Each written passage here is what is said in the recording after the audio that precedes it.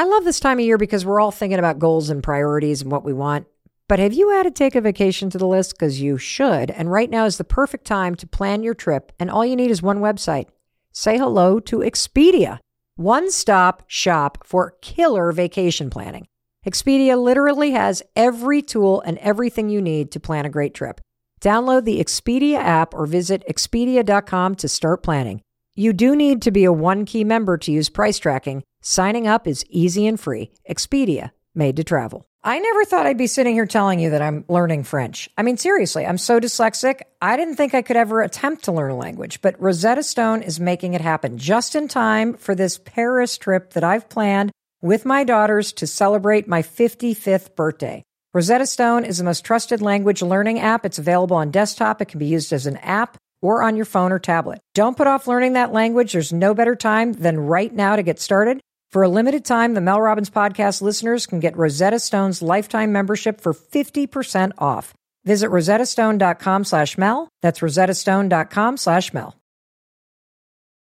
Hey, it's your friend Mel, and welcome to the Mel Robbins Podcast. Today, you and I are going to get real about cravings, appetite, hunger, how to rein in the emotional eating. For me personally, I've got a bag here. These are black truffle potato chips. These are the bane of my existence. Oh my God. My kids have introduced me to these things. I have to tell you, I have this insane craving for black truffle potato chips every single day around 2 o'clock in the afternoon. I can plow through an entire bag of these things. I don't even know if I'm hungry or not. I just, all of a sudden, boom, 2 o'clock hits, I have to have a potato chip. And I don't know if you've ever been stuck in that cycle of yo-yo dieting, or you're finished with dinner, you promise yourself you're not going to eat something, and all of a sudden you got to have ice cream. What is that about? Well, today we're going to dig deep into the science. Dr. Amy Shaw is a double board certified doctor. She received her training from Cornell. She did a residency at Harvard and a fellowship at Columbia. She's an expert on intermittent fasting, food allergies, hormones, and you guessed it, hunger, cravings, appetite. In fact, you have been asking for Dr. Amy Shaw to come on the show. Her latest book, I'm So Effing Hungry, Why We Crave, What We Crave, and What to Do About It. Dr. Amy Shaw's here to tell us what to do about it. Dr. Amy, it is such a pleasure to meet you. Such a pleasure to be here and to meet you. One of the reasons why I wanted to talk to you, Dr. Amy, is you're a licensed and trained nutritionist with Ivy League degrees, and you're also a medical doctor, and you understand nutrition and the science of nutrition. And so when I'm listening to somebody who's a wellness expert that got themselves in shape, who has figured this out in their life, I listen to them differently than I listen to a medical doctor who is also a nutritionist and understands it from the inside out. And so I'm thrilled that you're here. And I want to start with the difference between hunger, appetite, and cravings, so we're all on the same page. Great question. The simplest way to think about it is when you're sitting at dinner and you had this amazing dinner, appetizer, drinks, entree, and you are full. You're ready to go. And the waiter comes out and says, we have these special desserts that we just made tonight, and they are out of this world. And everyone looks at each other and they're like, well, we're full, but we really want that dessert. That's cravings. Oh. That's not hunger. You're no longer hungry. Yeah. You're actually pretty full, extra full, right? But you're working on that cravings pathway. And that cravings pathway is super strong. It's the same cravings pathway that alcohol uses, drugs, sugar. Cravings is a dopamine pathway. Whereas hunger is your natural need to get nutrients. Actually, you can go for many days, even a month without food. A month? Yes. People fast for a month. From my background, my family is Jain, and they fast for long periods of time. And there is a fasting month where you actually eat nothing and just drink water.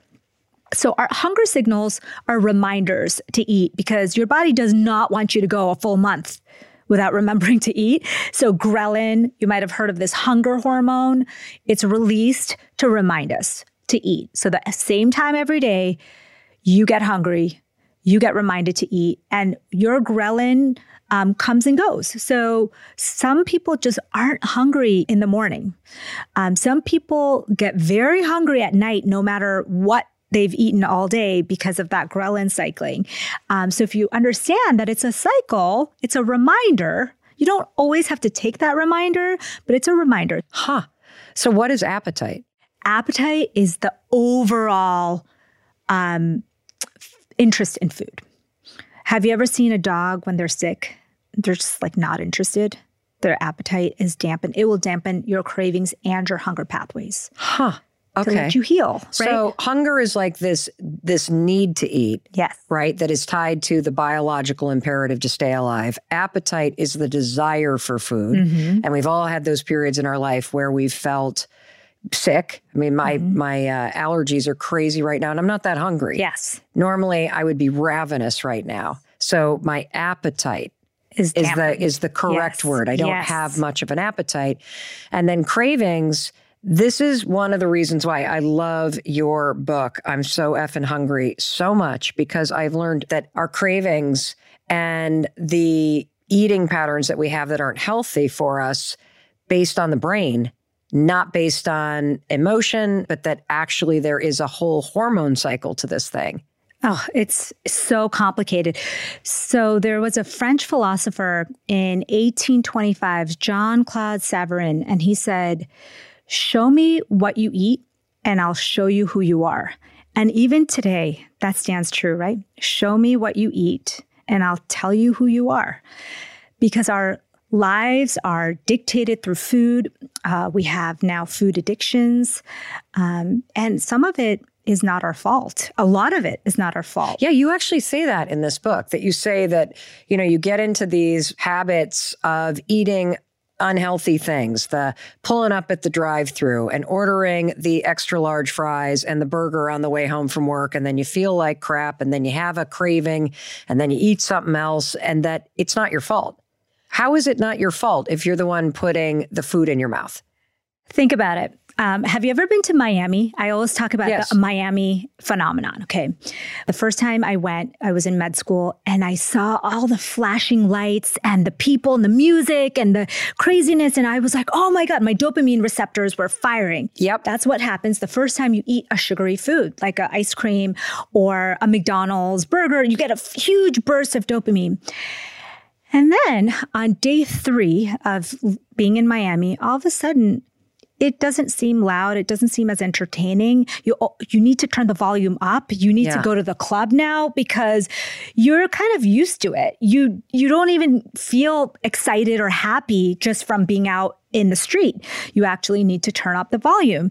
And so that's what's happening to us. We're having this Miami South Beach effect in our brains when we're eating all of this sweet food, these processed foods that they don't occur in nature, that dopamine explosion happening day after day after day.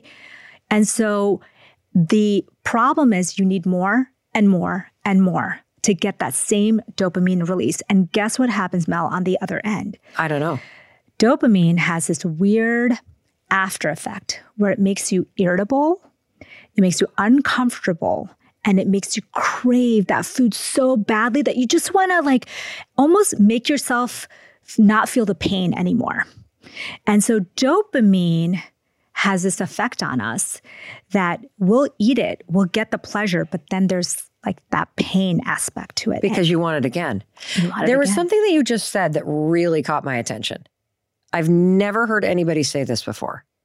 It's that you get the dopamine rush from eating things that are not available in nature. Yeah. Can you explain that? When you eat an apple, yes, you get the sugar, yeah, but you get water, electrolytes, antioxidants, yeah, and fiber. Yes. Most importantly.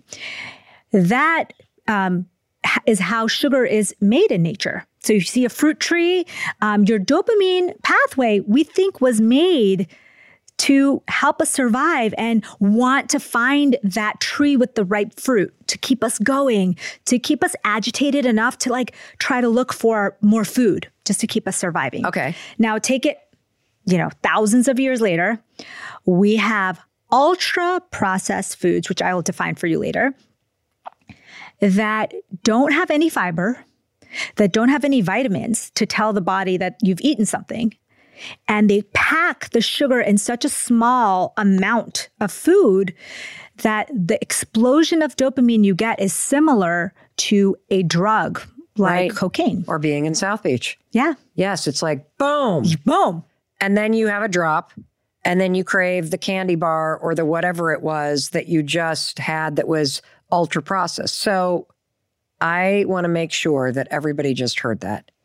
The connection between your cravings and your appetite and your hunger, and how this is attached to dopamine. Yeah. The rush of dopamine, the drop of dopamine, the craving cycle that you're now trapped in. Yeah. So what does ultra processed mean? Ultra processed is really simple.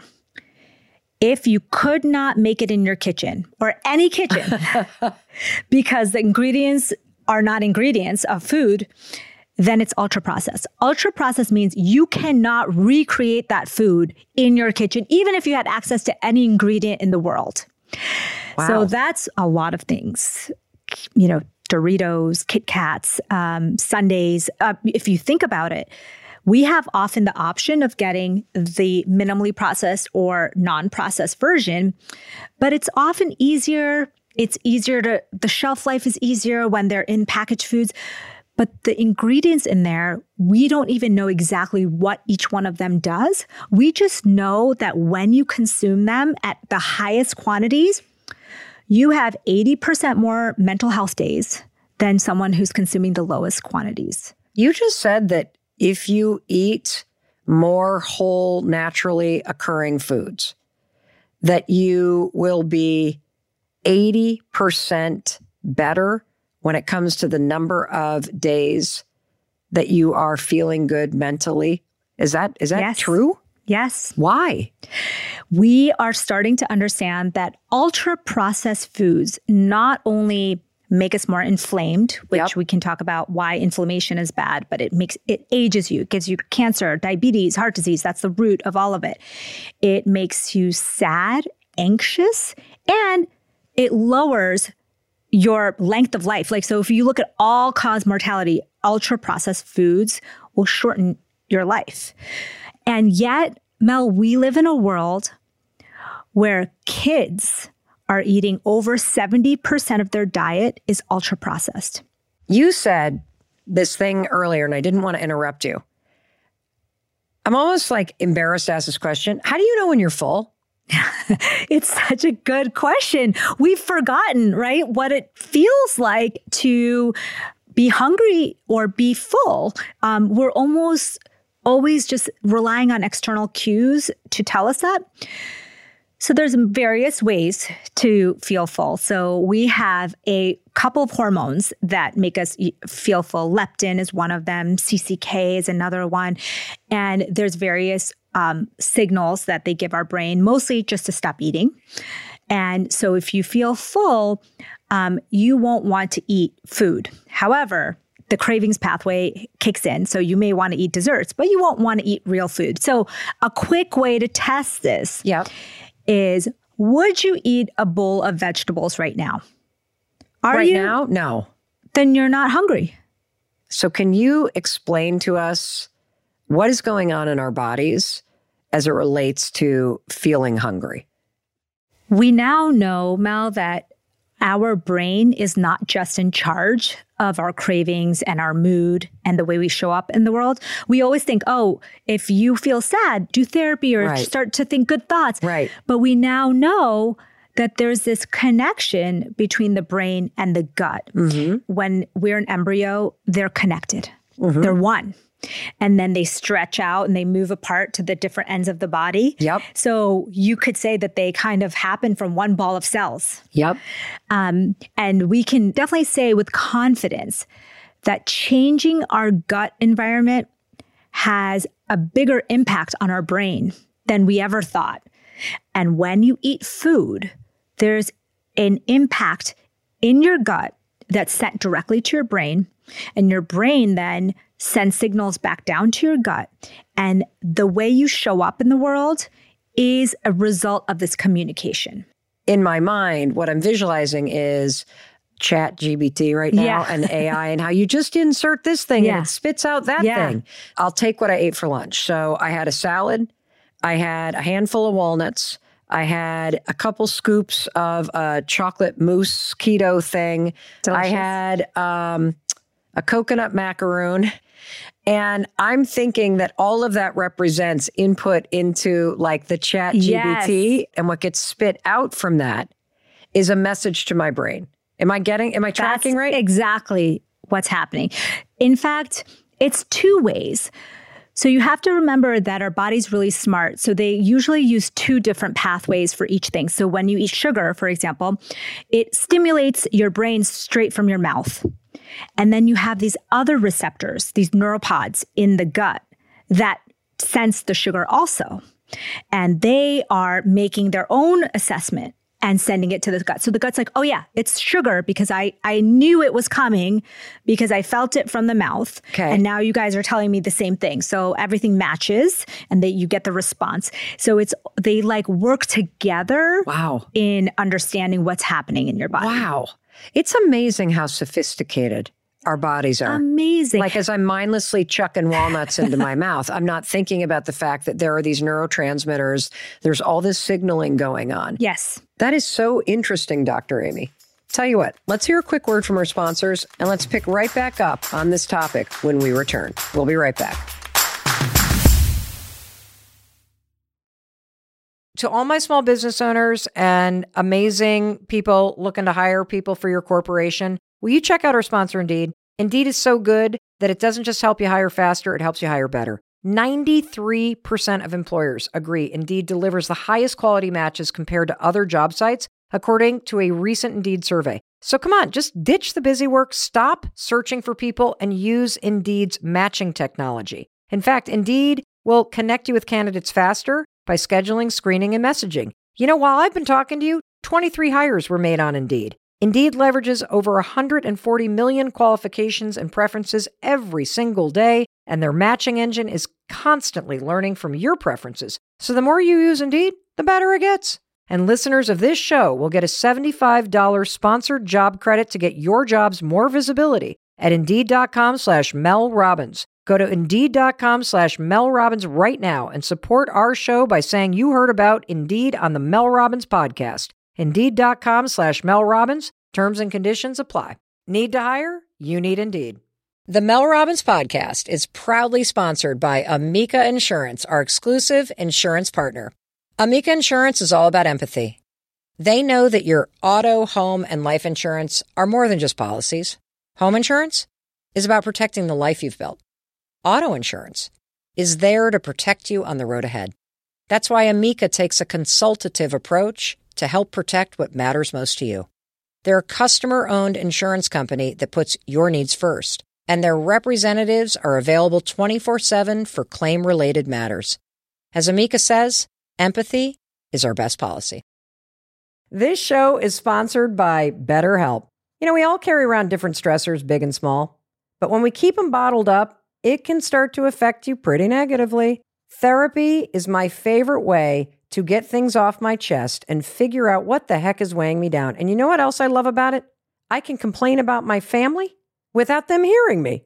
It's amazing. And then they help me problem solve. And then when I leave therapy, I can act like a better person instead of the stressed out freak lunatic that is constantly screaming at my husband and my kids because I can't handle my stress.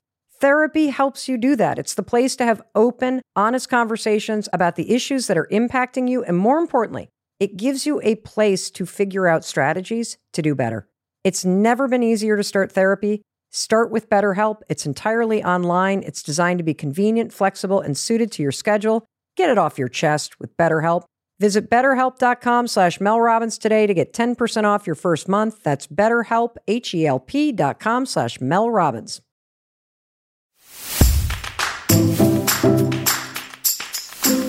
Welcome back. I'm Mel Robbins, and I'm here with Dr. Amy Shah. Her latest book is Why Am I So Effin' Hungry? We're talking cravings, hunger, appetite, and most importantly, what you can do to get yours under control. And so you, in your book, Dr. Amy, you write that if you're in a cycle of emotional eating, or if you're in a cycle where you have all of these cravings and you're always hungry and you're eating the wrong things, that it's not your fault. It's not your fault. And it's not your fault because your brain and your hormones are getting triggered by all this ultra-processed food. Yes. And the ultra-processed food, it sounds like, is food that keeps you craving it. Yes. Because it's not occurring in the natural world. And so your brain is like, holy smokes, this Snickers bar is incredible. Oh my gosh, whatever it is that I pulled out of a box and ripped out of a package and stuck in to the air fryer. This is tantalizing because it's got all these chemicals in it. Yeah, it's the Miami Beach phenomenon, right? You get to South Beach and you're like, whoa, your brain is like, I feel good right now. And I want that again.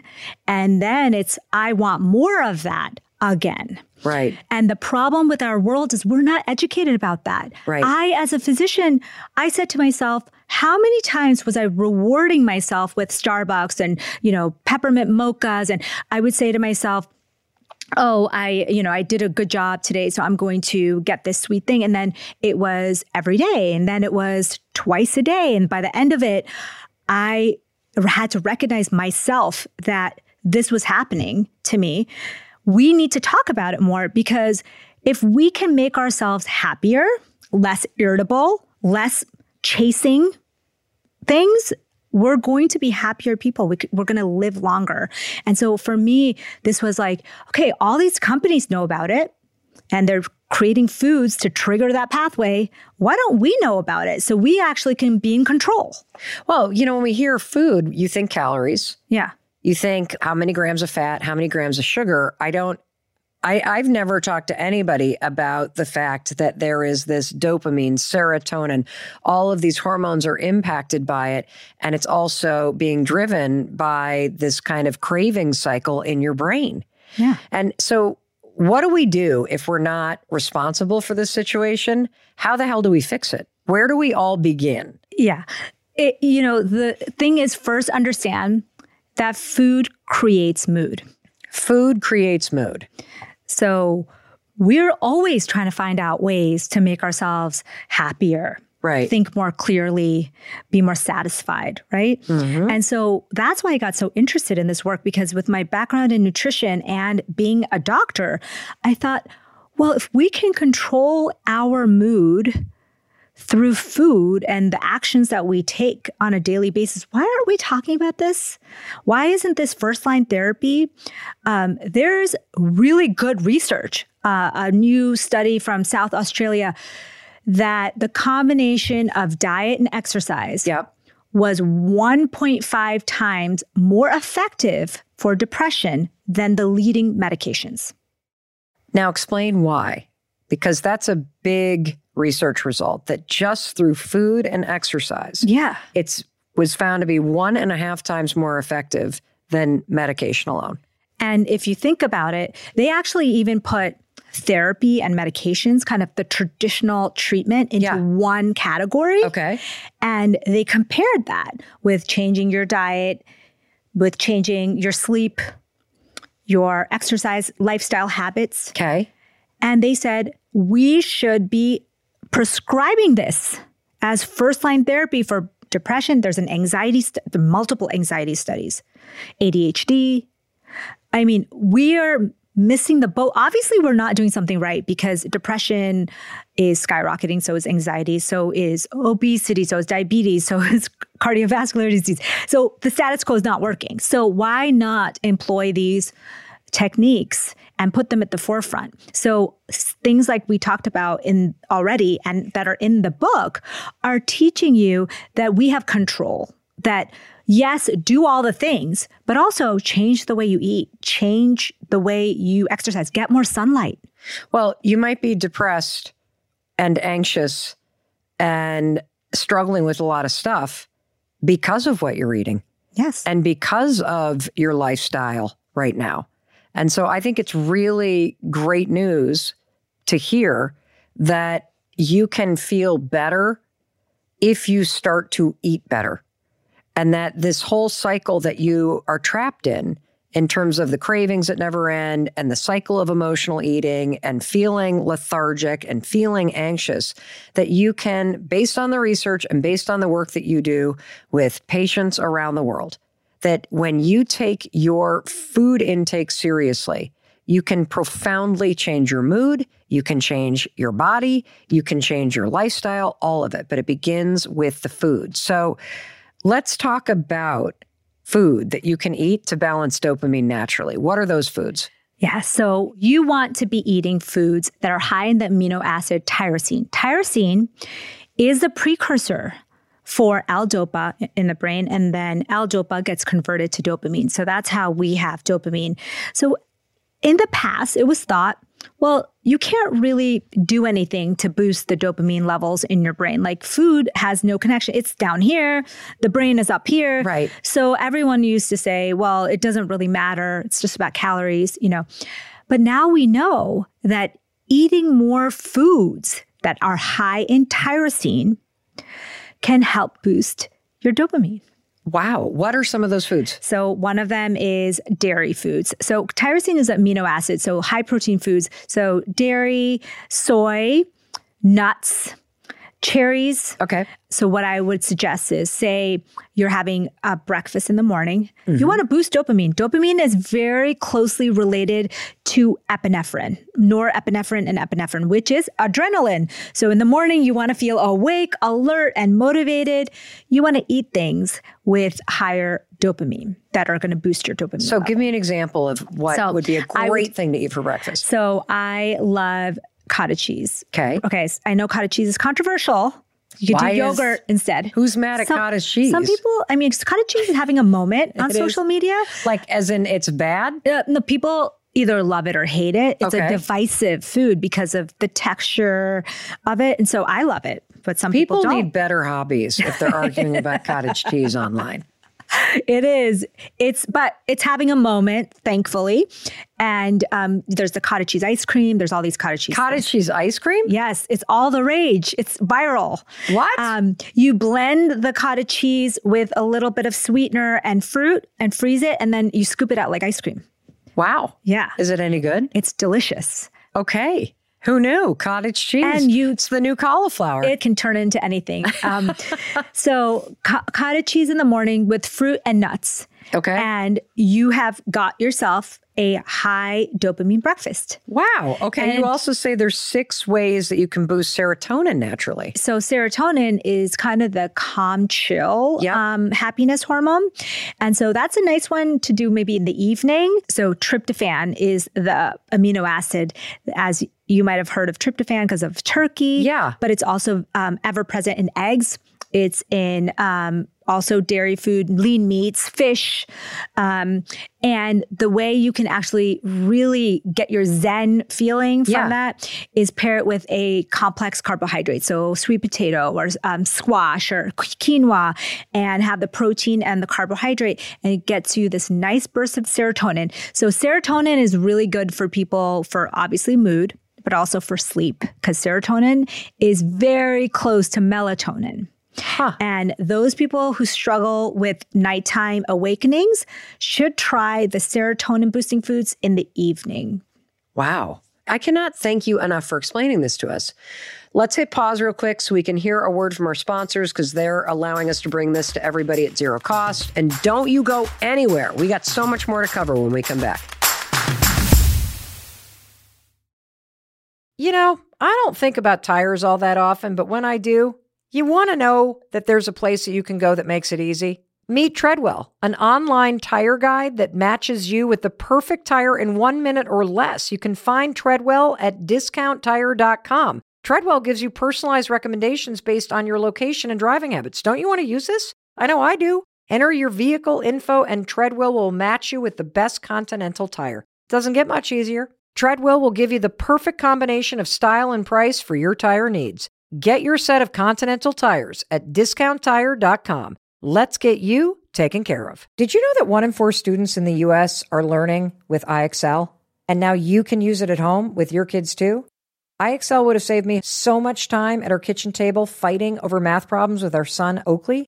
IXL Learning is an online learning program for kids covering math, language arts, science, and social studies, and now you can access it at home. There's one site for all the kids in your home, pre-K to 12th grade. It is IXL, baby. IXL is designed to help kids really understand and master topics in a fun way, powered by algorithms, so it gives the right help to each kid no matter the age or learning level. No more trying to figure out how to explain math equation or grammar rules that I don't understand myself. IXL has built-in explanation videos. IXL is used in 95 of the top 100 school districts in the U.S. Make an impact on your child's learning. Get IXL right now. And the Mel Robbins podcast listeners can get an exclusive 20% off IXL membership when they sign up today at IXL.com/Mel. Visit IXL.com/Mel to get the most effective learning program out there at the best price. We've all been there. You have a question about your credit card, you call the number for help, and you can't get a hold of anyone. If only you had a Discover card. With 24/7 U.S.-based live customer service from Discover, everyone has the option to talk to a real person anytime, day or night. Yep, you heard that right, a real person. Get the customer service you deserve with Discover. Limitations apply. See terms at discover.com/creditcard.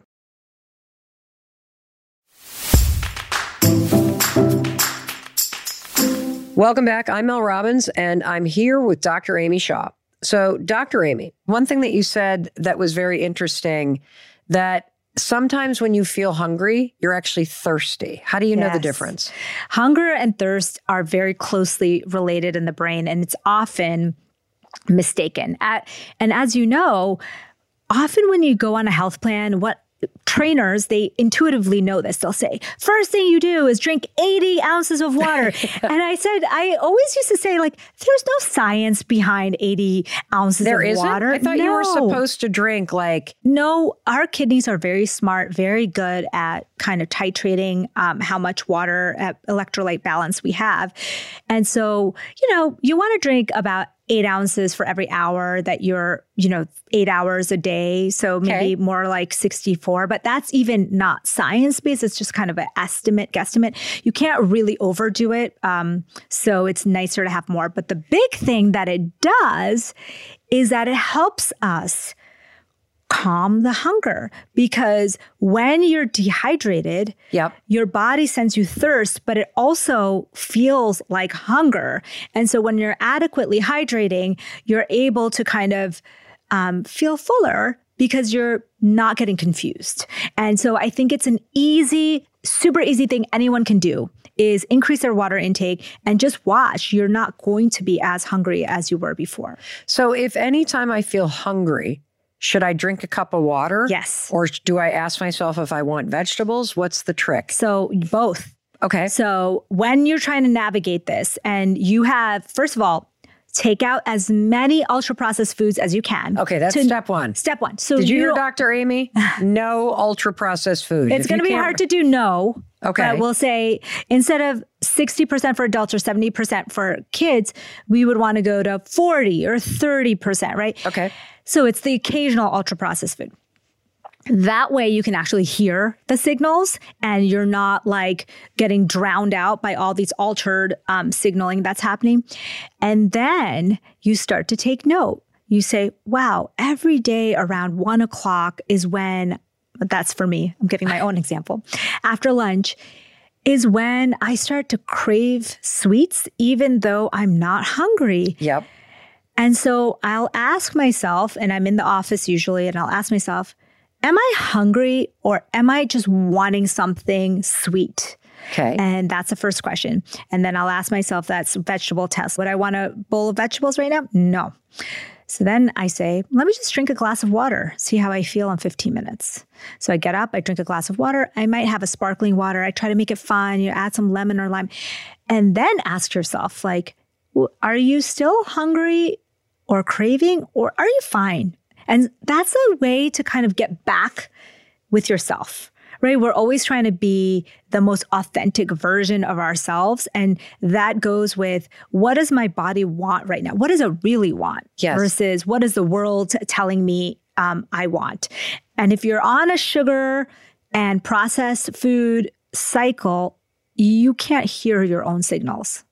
How can you explain the cycle? Because I think a lot of us are on the cycle, but we don't realize it. Yeah. So like you, right around 2:00, we have a colleague who I adore who always has dark chocolate. Yes. And I've worked with her for long enough that now 2:00 rolls around and I am looking for the candy, looking for the chocolate. Explain the craving cycle so that we can spot it when we're in it. Because I'm assuming that is a craving cycle I'm in. Okay. This is the best way to think about the craving cycle. Okay. When you eat something that you badly crave, it's pleasure mixed with pain. So discomfort. So you're eating it, but you're almost like, oh, should I be eating this? When can I get this again? Am I having too much? It's like, it isn't a pure pleasure feeling. It's a pleasure. And then when am I going to get it again? I need to stop eating it right now. Most people can identify, based on this description, some foods that trigger that in them. And it could be a warm chocolate chip cookie. It could be, you just eat it and you're like, oh, I can't wait to have this again, or I'm eating too much. And that's the craving cycle right there. And, alcohol is very typical for people because I have women clients who say to me all the time, I crave that glass of wine or 2 glasses of wine at the end of the day. And it's almost like if I don't get it, I'm irritable and I don't feel right. And that's the cravings pathway right there. So it's interesting to hear you describe it like that, because I'm sitting here trying to think, have I ever felt that with an apple? No. I'm like, no. Have I ever felt that with broccoli? No. But I do feel that in both the case of chocolate. I feel it sometimes in French fries or a croissant. The first bite is heaven. Yes. And then I start this conflicted inner dialogue around it. What is actually going on inside of us that creates that inner conflict? It's the dopamine. Oh. Dopamine release also activates neural pathways that make us feel uncomfortable, agitated, almost like, that's why it's so, if you understand that dopamine pathway that we're describing, now you think about it and you see why people get irritable. They have poor mood, make bad decisions when they are consistently releasing dopamine from foods or video games, Instagram. We live in a world where you could actually deplete your dopamine and you'll feel exhausted and it'll feel like ADHD. You can't concentrate. Mm-hmm. It will feel like you're not really interested in anything anymore. Life isn't, you don't want to go work out. It sounds like burnout. Yeah. It's your dopamine pathways can get burned out in this world that we live in because there's so many excessive releases that if you play the video games, you eat the sugary food, and so many of us do so many of these things. Like I said, I was that person. Unless you have all those things, you feel uncomfortable and irritable. Can you explain the biology of hunger and cravings? Yeah, it's extremely important to know the difference and to know the difference, what's happening in your brain and your body. Okay. When you're hungry, you have hunger hormones like ghrelin that are released to tell you to get nutrients from food. It's the way we survive in this world. And cravings, on the other hand, also have to do with survival, but it's telling us to go for the high impact foods. Okay. So cravings is the pleasure hormone cycle. It's a whole different pathway. Does not use ghrelin. It is going through the dopamine pathway, completely different area of your brain. Hunger and cravings are completely separate. Now, they obviously pair together in many ways, like when women diet all the time. If you have lived in this world and you have ever been on some crash diets like I have, your dopamine levels, meaning your cravings, go up, but so does the volume of your ghrelin. Why? Because your body is sensing that you're not eating enough, that you skip meals, that you might be going into a deep caloric deficit. And so it is turning up the volume. So on the hunger side, it's turning up the volume on ghrelin. On the craving side, it's turning up the volume on dopamine. So the two separate pathways become one. And people will say, when you're dieting after, you're just starving, both, for food and for desserts, and just your hunger is just out of control, and so are your cravings. Wow. So that's fascinating to know that it's two different pathways. Yeah. That a craving is very different and it's signal and part of the dopamine cycle. Yes. And that gremlin, is that what it's called? It sounds like gremlin, but it's ghrelin. Ghrelin, leptin, neuropeptide YY, CCK. We have all these hormones that are supposed to remind us to eat, to tell us we're full. That's all part of hunger. The craving pathway is the one we struggle with all the time. It's the dopamine pathway. I really get this, I think.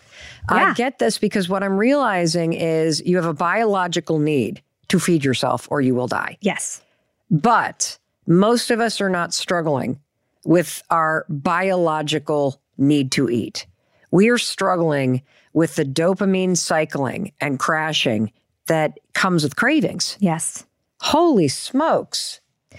Dopamine is the most powerful motivator.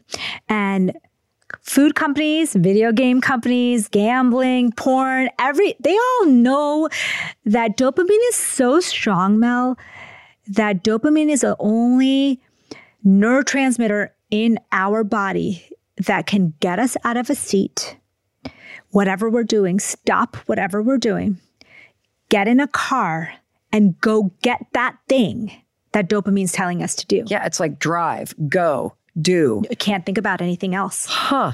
So what you just mentioned, leptin or leptin, what is it and how do you use it to hack hunger? Leptin is our fullness signal. So the opposite of ghrelin. Okay. And it's great because it tells us, hey, you're full. You don't need to eat anymore. And so leptin, when it gets released, makes us just say, I'm good. And we want more leptin to understand so here are hunger cues. Our leptin often, we can't hear it because everything else is so loud, right? Yep. So one of the best ways to sensitize your leptin is to sleep more.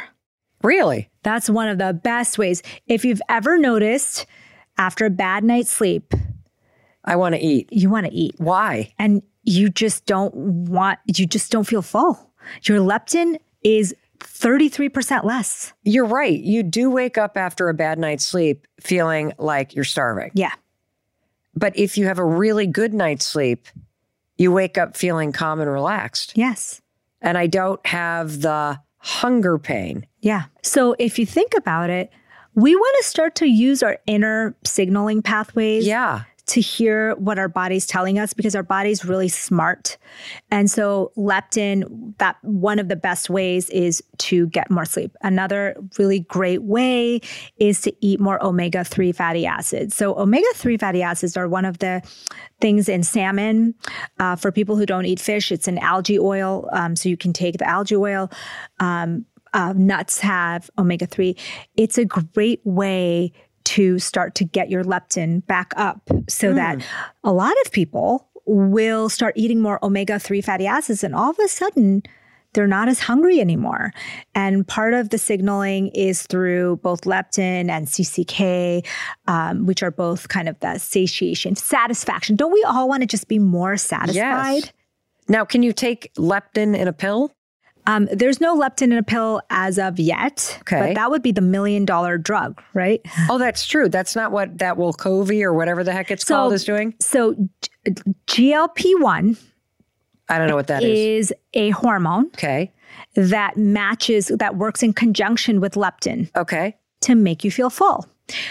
The medications, Ozempic, Wegovy, all of those medications in that class are GLP-1 agonists, which means it raises our natural level of these satiation hormones. And so GLP-1 is kind of like leptin in the sense that it makes us feel full and is naturally released by our gut when we're full. We can eat things like nuts and certain foods that actually release more GLP-1 naturally. So you can get the same effect naturally. So getting more sleep, exercise, these are all ways to actually get more of that natural hormone to make you feel more full. Wow. Do you have a simple way to stop yourself from overeating if you're just a chronic overeater? There's a few simple ways. If you want to stop overeating, one of the things you can do is you pair the good activity, a good activity right after the bad activity. So give me an example. So it's like a positive replacement behavior. Okay. So you did something that you didn't want to do. Maybe you ate an ultra-processed food that you are trying to cut down. Okay. Immediately after, go for a sunny walk. Okay. The positive replacement behavior will slowly get longer and teach your neural pathways that you don't want to be doing the negative. The other way is to retrain your brain. So say you crave this candy bar like a Snickers. Okay. What you do instead is you take a dark chocolate, also another pleasure creating food. Yep. And you replace the Snickers with the healthier chocolate. Okay. And the way you do it is intermittent surprise reward. So let me explain that to you. Okay. So let's just say it's 2:00 in the afternoon. It's 2:00 in the afternoon. And Mel has for many months been reaching for an ultra processed candy bar. Yes. And it is now the new day. I have heard this podcast with Dr. Amy, and I'm going to try this approach. What am I doing? You are going to intermittently reward yourself with a healthier version of that dark chocolate. So either pick it out of a fishbowl with like little papers in it, or ask someone that's working with you to say, randomly, 3 days a week, I get a reward. Okay. But it has to be random because dopamine works the best when you get a random reward. Okay. And you're trying to rewire your system. Okay. To not want that ultra processed candy bar. And instead crave the healthier version. I call it my 3-2-1 method. So 3 random days a week. Okay. 2 minutes telling yourself how much you love this chocolate. It's such a better choice. CBT, which is cognitive behavioral therapy. Saying, I'm so happy I chose this. 1 minute savoring it. And you do this for 2 weeks and you have replaced that bad habit with a good one. No. Okay. So let me just make sure I got this. So if it's 3-2-1 method and I'm picking 3 days this week, if I don't have somebody to do this with me, could I just set an alarm in my phone randomly? Alarm goes off. Boom. That's the random. Yes. Intermittent replacement. Yes. Second thing I do is I tell myself the reasons why this is a better choice, the reasons why I'm proud of myself. And then the final thing that I do is I pop that sucker in my mouth and I enjoy. Sit down and enjoy it. And slow down the process of enjoying it. How the heck, after a couple weeks of doing this, would this make my brain no longer want the ultra-processed candy bar? Because I'll tell you why. If you look at the other way around in the negative sense, This happens all the time. That's true. We get addicted all the time to things that intermittently reward us with dopamine. Gambling. Oh. You don't win, you don't win, you don't win, you don't win. You win big. Dopamine explosion. Now you want it again. You do that a few times, and guess what? Now you're craving that. And so the way it works in real life is the most addicting, the biggest dopamine releases is when you get an intermittent reward. Think about relationships, toxic relationships, okay? Let's talk toxic relationships. That guy or gal gives you the intermittent rewards. They give you what you need, just enough to keep you craving and going back for more. You know how this works. This happens all the time. You won't hear from someone and then you will, and it kind of keeps you hooked on that person. And the people who do it often know that intermittently kind of giving them love, attention, and affection will be enough to keep them coming back for more. It's so true. Because if you think about either the times in your life when you've been stuck in that pattern, or if you have a friend or a family member who's super annoying and is stuck in a very toxic relationship dynamic, what do? They spend a lot of time explaining those intermittent, inconsistent moments where the person actually was a good person, but he actually did do this. They followed through. Yeah, they followed through. And so if I go back to the candy bar idea, this is so fascinating. Do you still eat the ultra processed candy bar during the 2 weeks that I'm trying this intermittent reward thing? You could, but the ideal version would be to take that and give yourself a new kind of addiction or a new craving that is a healthier craving. So you can do that with anything, but candy bar to dark chocolate is a great example. We can do that with so many different things in our life, but food, you can create new memories, new craving pathways, because dopamine has neural pathways from when you're a kid. So reversing those are tough. You have to do this a few, that's what I'm saying. You got to do it for a few weeks to really feel like now you've replaced that behavior. Tell me about psychobiotics. What the heck are those, and how do they help you stop this cycle of craving? They found that there's certain gut bacteria, and they call them psychobiotics because those gut bacteria that's present in people who have depression are the same. And there's gut bacteria that are people that are always like happy, or they have a positive outlook on life. They have a specific set of gut bacteria. They noticed that there are even studies where you can take Prevotella. You can take... What's Prevotella? It's a type of bacteria. You can take Lactobacillus, a type of bacteria. Okay. You can add Should I take this? Like now I'm starting like, where's my pen? I don't know what to do. I want to be happy or not depressed. And I don't want to be eating that chocolate at 2:00. Dr. Amy, help me. So the world of psychobiotics is the next foray for mental health. Because it sounds sexy, psychobiotics. Yeah, like it is that you can actually change your brain through the bacteria in your gut. So this is very similar to what you said about food and mood. Yes. So if you start to take what Dr. Amy's saying very seriously, she is making the case for why ultra-processed foods are fucking your mood up and keeping you trapped in these cycles of craving and dopamine that make you feel miserable, that make you feel out of control. And now, if I'm tracking correctly, we're going a layer deeper. Because if we get specific about the bacteria that you put into your gut, the stuff that's going to break all that crap down and that's going to create some sort of magical elixir in your gut that will then ChatGPT send the message up to your brain, that this has implications for depression, for anxiety, for all kinds of mental health stuff. Is that what you're saying? That's what I'm saying. And it's not just anxiety and depression anymore. It is autism, Parkinson's, ADHD, every single mental health condition that we are struggling with in our modern world. seems to be stemming from that bidirectional. Like I said, they talk to each other both ways. The brain and the gut. The brain talks to the gut talks to the brain.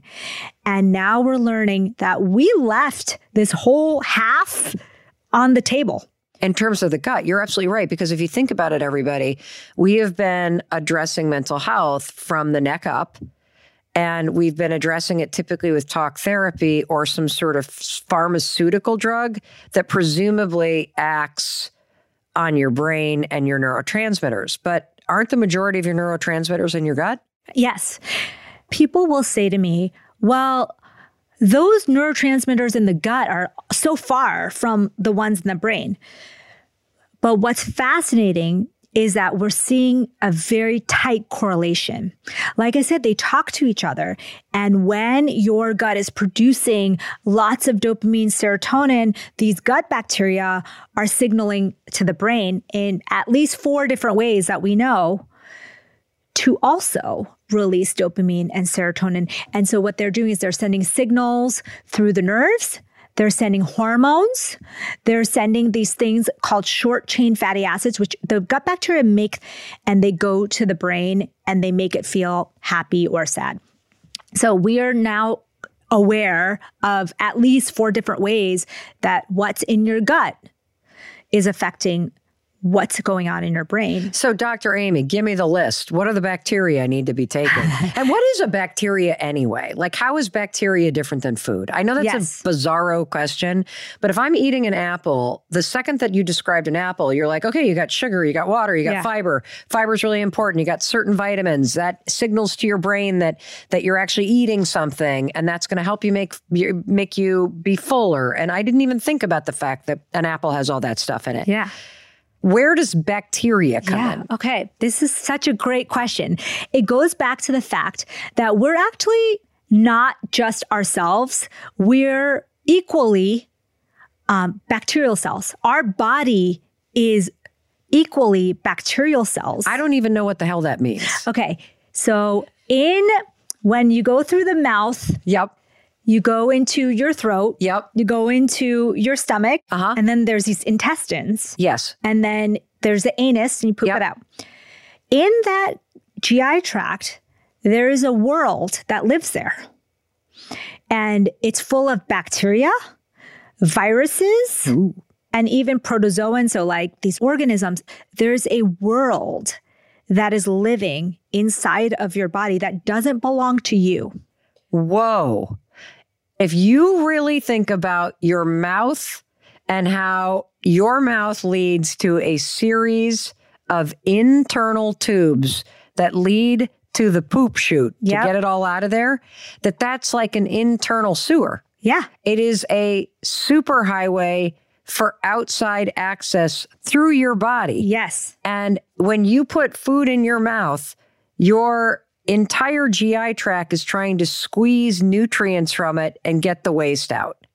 And guess what? They can't do it without the thick lining of gut bacteria that go all the way through to the anal opening. So what I'm saying to you is that there's more bacteria. There's like a thick bacterial lining. There's just like one layer of our own cells that do the work that we need to be done. If we didn't have the bacteria in there, what would happen? We would damage our body all the time. How so? What we are learning now is that as we are modernizing, our thick layer is becoming thinner layer. Uh-huh. And then there's areas that aren't even thin. It's almost like blank, and it's just our one layer of gut cells. So what's happening is they get damaged. Yep. And they get damaged from the toxins that we eat, the foods, the alcohol, the antibiotics, the ibuprofen, all that shit that we all eat and take in. And what happens is those cell walls get damaged. Yep. And you start to have problems because when that cell wall gets damaged, I'll give you a visual. There's something traveling through your gut. Yep. It damages that cell wall. Okay. All of a sudden, your whole immune system comes there because it's like a cut. Like something hurt you. Yep. Your whole immune system comes there as if you had a cut. Yep.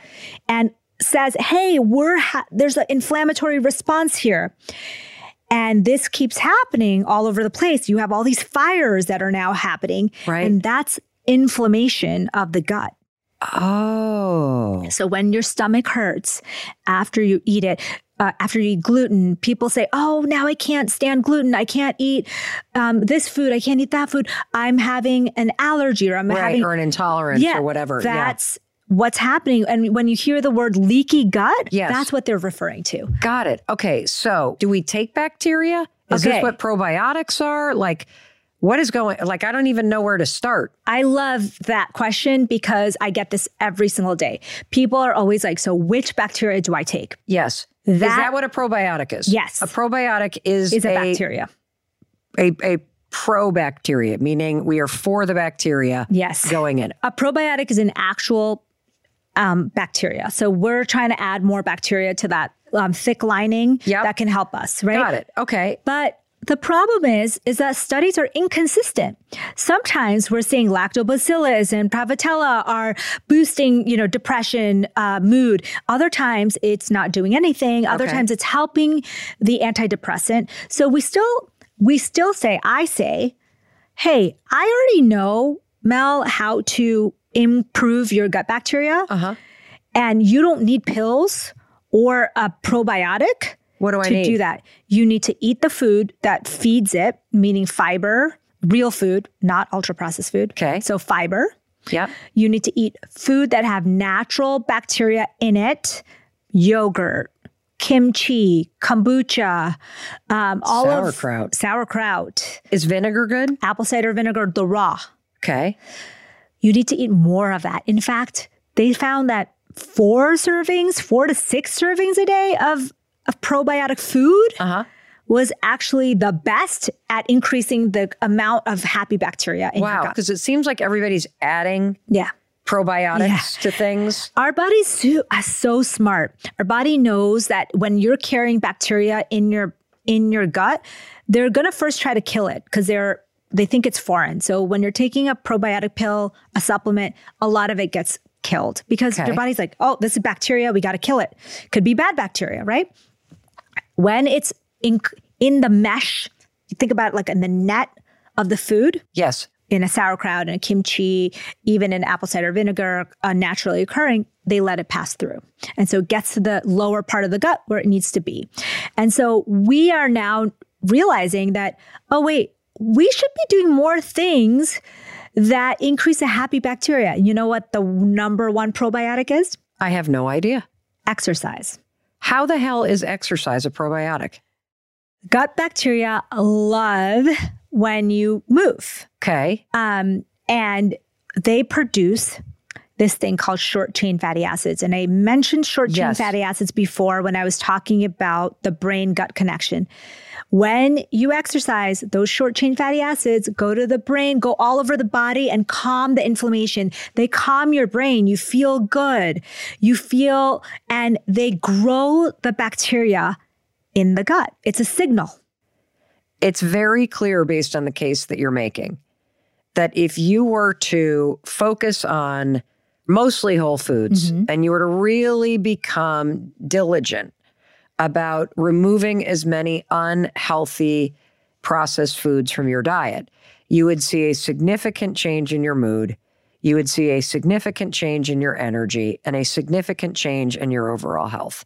If you add in exercise, not only because it helps boost the natural production of bacteria, but we also now know, based on this new research study, that a change in your diet and consistent exercise can be more effective than taking an antidepressant and going to therapy for depression, because your body is designed to heal itself and to run properly. And even if you have spent a lifetime jamming Big Macs down your face and you feel stuck in this craving cycle, that you can reverse this. I think that's so hopeful. You say that you can get rid of, let's say, like a sweet tooth in 30 days. How do you do that? For those of us that like sugar in our coffee, you know who I'm talking to. For those of us that love dessert, we crave it, baby. Like, how do we get rid of it? I'm going to tell you something so profound. Okay. Okay. When they did a study, they planned it to be 30 days, actually, to change someone's diet very drastically. Okay. So give me the drastic. So if I had to rank the worst food, it would be like high fructose corn syrup soda. So sodas. Yep. But drinks also. So juices, orange juice from the grocery store is in the soda category, by the way. Wait, orange juice from the grocery store? Yes. Is in the soda category? It's heat pasteurized. Okay. It's hot. So all those vitamins that we were hoping for are nuked. The fiber is filtered out. And all you're left with is the water and the sugar. So it's like people drink juice as if it's a health food, right? Soda has a bad connotation, right? But juice is just as bad. Like it rivals a soda. Wow. Okay. What's another one? So high fructose corn syrup soda is probably the top. Okay. Okay. Processed meats. What is a processed meat? So processed meats means not your grass-fed burger, but the one from the drive-through. There's additives in it. It's not just the meat. Bacon often have nitrates and they have flavoring and sugar. So processed meat, hot dogs is a great example. Okay. They're just basically putting a bunch of meat together, but they're adding all these other non-food items. Okay. So they said, let's just switch their diet so drastically and actually do it in a clinical center where they're only allowed to eat with us. And they changed it to a high vegetable, fruit, no juices or sodas, no processed meat. They started to look at their stool to see what the gut bacteria were doing. So we can find out, okay, like how long does this really take? How long does it take? Guess how long it took to see a marked difference. I have no idea. 3 days. 3 days? In 3 days of this rapidly shift in diet, Okay. you had a whole new gut bacterial colonies happening. That's all it took? That's all it took. This is a study in Nature, the highest level journal in the world. It's like the Harvard of journals. The big picture here is you have the power. Like you always say, and I always say this too, we can save ourselves. We can change our mood. We can change our lifespan. We can change how we come into this world every day. We have the power, and it takes 3 days. Wow. Talk to me about drinking warm water. Yeah. Why warm water? That sounds horrendous. It is. It's not meant to say that water, I would say, is so good for you. Yeah. Whether you drink it cold, whether you drink it warm. But there are some theories that if you drink water warm or room temperature, it's more easily absorbed for you. By and it what? can give you... Like your body? Your body. And so there's no warming that needs to happen because, we're internally, we're 98 degrees or... Oh, that's true. How do you know if you're getting enough sleep based on the things that you study? Yes. Because you hear 8 hours. Yeah. How many hours do you sleep, by the way? The older I get, the more boring I am. So I would say 9 or 10. Yeah, I love that. People who sleep less than 6 hours have higher mortality. They have lower mood, and they are hungrier, as we said, with the leptin. Huh. What you want to do is really to realize how much sleep you need is when you sleep without an alarm, how many hours do you sleep? And not when you're sleep deprived. But I bet I sleep 10 hours. Yeah. If I don't have an alarm on, I sleep way longer than I think I'm going to. When you look at the last couple of weeks of your life, yes, the best days, when you felt the most refreshed, the best mood, or were the days I got the highest amount of sleep. That's by far. That's how much sleep you need. And every American that's listening to this is going to be like, I can't sleep that much. But you think about your best days of your life happened when you slept adequately. It changes your hunger hormones. It changes your hormones in general, for women, especially as we get older. This is important. It changes your mood. It changes your ability to make decisions. Yeah. And your interactions with other people. So why would you want to skimp on that? Why would you say that you'll be like everybody else, sleep when you're dead?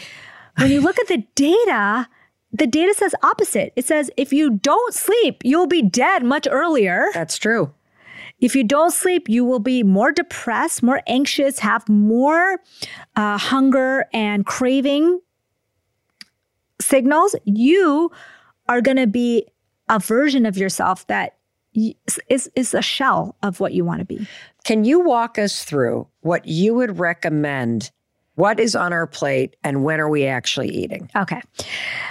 For complete hormone balance. Yes. We didn't even talk about circadian rhythms, but Mel, sunlight and darkness run our bodies. We have internal clocks in every one of our cells. So routines are excessively important in terms of our mood and our body, our nutrition. So when you wake up in the morning, you want to get sunlight. I have a rule. When you wake up, go get sunlight first. Sky before screens. Oh, I love that. So sky before screens is how you should start your day. Your body is wired to see sunlight in the morning. Even if it's a cloudy day, it just has to be bright light. Okay. You can just walk outside. For me, it's my back door. Just walk out for a few minutes. It could be 2 to 10 minutes. You could do, for me, I'm usually just in my pajamas. So I'm coming back in and getting ready for the day. Okay. So you don't want to have food or caffeine in the first 45 minutes of your day. Why? I'll tell you why. When you wake up, you feel groggy, right? Yep. That grogginess is mostly from adenosine in your brain. Adenosine. Okay. And it clears out within 30, 40 minutes. It clears out. Then you have your coffee. Then you eat your food. And the reason why is coffee blocks our adenosine receptor. It just blocks it from actually binding. Okay. So if you don't let the adenosine clear out and you just drink your coffee, when the coffee wears off in a couple of hours, that adenosine's still there. And it just binds those receptors and you feel excessively tired. And that's why you think you need another cup of coffee. And then you're fully dependent, like the people that wake up and they need the coffee right then, and then they need it again at like 10 o'clock, and then they need it again at 1 o'clock. It's because you're not letting that adenosine go. Okay. You need to let that clear out. I'm guilty of this. So Yes. I'm going to try this tomorrow. I'm going to wake up. I'm going to wait 45 minutes. Yes. Then I'm going to have my coffee. I'm going to see if I have a craving for a second cup. Yes. That is fascinating. Okay. So you want to let it clear out naturally because it's not going to clear out naturally if you start the caffeine cycle right away. Got it. So clear it out for 45 minutes. Get our sun in. What's next? Eat. Okay. So no intermittent fasting. So I love intermittent fasting. Then why are we eating? Because I do it the opposite way. Talk to me. There's very good evidence that for thousands of years, we ate in one scheduled way. Okay. Which is daylight hours.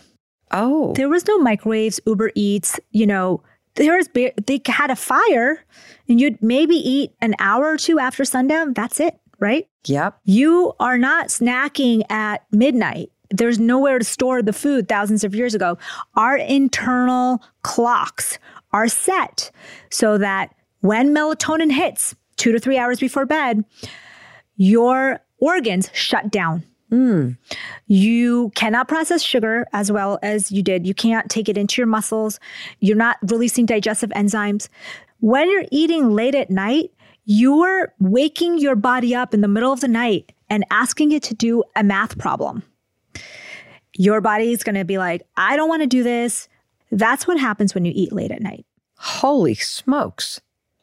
You put your body in conflict with itself. Yeah. And so intermittent fasting, everyone's doing it the wrong way. They're eating way late into the night and then they don't eat all day when the sun is out, right? Like that's the time that your body's ready for food, right? So ideally, you wait an hour because nobody needs to be eating every minute of every day. Yeah. Americans we just eat 14 to 16 hours a day. It's just too much, right? So you wake up, maybe you get some movement in, you get your sunlight, you eat about an hour or two even after you wake up. You don't need to push it to 2, 3, 4 o'clock. Like people are doing this thing. There's good evidence that skipping meals is actually bad for you and that people who do it habitually actually have worse health outcomes. Okay. Got it. So eat your breakfast. You want to have a high dopamine breakfast. Yep. Let's have, cottage cheese, eggs, tofu scramble, veggies, nuts, berries. Okay. Great. When do I eat next? Then you I'm already hungry. Yeah. Well, no. Am I hungry right now? Yeah. Would I eat vegetables? I would eat vegetables there right you now. go. So then that must mean I'm hungry. But I got to have a glass of water first, and then I'm going to ask myself that again. Yes. So See, I'm learning. Then you tune in with the inner Mel, the brain gut Mel. Yep. Okay. So then you can eat when you're hungry. Again, you can use your inner cues. Could be 12, could be 1, whatever your inner cues. Okay. You'll notice your ghrelin is set to on a timer. Every day you'll get hungry at the same time. So hello, ghrelin. Yeah. It just dumped. It just I think dumped on me. Yeah. So what do you eat for lunch? The healthier you eat earlier in the day, the better your chance of sticking to it. So they always say exercise and eating healthier foods, breakfast and lunch is your best chance. So for me, I try to eat the same things every day. So what do you eat for lunch? So I eat a salad for lunch. I usually put a protein source on it. It could be different beans, nuts, it could tofu, you could do eggs, you could do salmon, whatever you want. Protein and veggies. A salad with protein on it. And I always have a fermented probiotic food with my lunch, because that's the best time for you to get in at least 1 to 2 servings of the kimchi, of the sauerkraut. It could be kombucha for a drink, apple cider vinegar in your dressing. Yep. So that's when you have the best chance. Really simple. It can be very simple.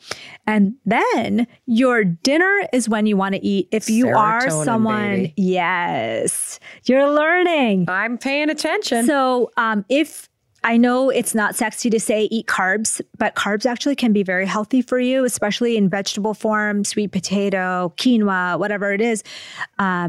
You can eat that later in the day if you want to have that big boost of serotonin. And what about snacks? If I'm like legit hungry, but I'm not really craving anything. Yes. But I'm legit hungry midday, what's your go-to snack? So remember that protein has this effect on your body that it tells your hunger hormones to stop. So if you want more leptin, eat more protein.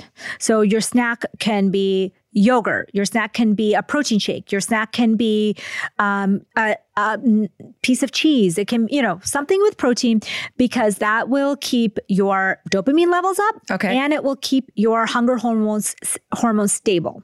So protein snack, I think women especially, we're eating just too little protein. There is a theory that the reason we get fat from eating ultra-processed food is because it's so low in protein that your brain never gets the signal that you're full. Your protein threshold is never met. Wow. One final thing I want to ask you, because we didn't really cover it, gluten. Everybody I know is gluten-free. Yeah. It's not the gluten. There's very few people who are actually allergic to gluten. Okay. And like I told you, I have a degree in allergy. And the way we look at it is that if you're allergic to gluten, you'll have anaphylaxis. That's gluten allergy. It is very common to have GI issues with processed gluten. So when you eat a lot of bread, pizza, carbs, but that's not the gluten itself. It's the fact that you're eating processed food. So gluten gets mislabeled all the time. What I say to people is go gluten-free for a few weeks, 3 to 4 weeks. Okay. See how you feel. When you add the gluten back, don't add back the bread, the cookies, the cakes, and the processed gluten. Add back a small wheat bulgur, like in a salad. Okay. Add back a healthy sourdough bread. Okay. Add back, wheat in small, unprocessed amounts, and then see how you feel. And what I realize is that people villainize gluten all the time. And in America, gluten-free has become such a tagline that those foods are more unhealthy. Oh, because of all the processing. Look at you, Dr. Amy. Is there anything else on this topic that we did not get? I think we covered so much. I think, like you said, and I have taken this to heart, is that there's no pill that's going to save you. There's no person that's going to save you. When you learn about all this, when you actually listen to your own self, you're going to be the one who saves yourself. Well, Dr. Amy Shaw, let me just say thank you. Because without this information, we can't save ourselves. And you've explained the internal, extremely elegant but complicated systems inside of us so that it makes sense, so that we understand why these choices, these substitutions, why it actually matters. Like, that's my huge takeaway. I have never actually understood any of this at the level that you just explained. And that's an enormous gift. So thank you, thank you, thank you. I appreciate you. You give so much amazing information to everyone that it's just a gift to be here and to speak to you. Well, feelings mutual, babe. Wasn't she great? Well, you know who else is great? You are. So before we go, I just want to remind you that I love you, I believe in you, and I believe in your ability to take back your health, to make 1 million happy psychobiotics yourself. Now go make a bowl of raw vegetables. Put down the potato chips. See, I'm learning. I hope you're learning too. I wish I had not worn these high-waisted pants. It's like wearing a tourniquet when you sit down. We have 10 minutes before Dr. Shaw arrives. Hand me those potato chips. I cannot stop eating them. This is not an ad, by the way. Okay. All right. I'll start over. It's so good. Yum. But I don't think you want me chewing. I was trying to enjoy it. I'm sorry, guys. Here we go. Is there anything like teeth? How's my breath smell? She's coming. Take these potato chips. Oh, and one more thing. And no, this is not a blooper. This is the legal language. You know, what the lawyers write and what I need to read to you. This podcast is presented solely for educational and entertainment purposes. I'm just your friend. I am not a licensed therapist, and this podcast is not intended as a substitute for the advice of a physician, professional coach, psychotherapist, or other qualified professional. Got it? Good. I'll see you in the next episode. Stitcher.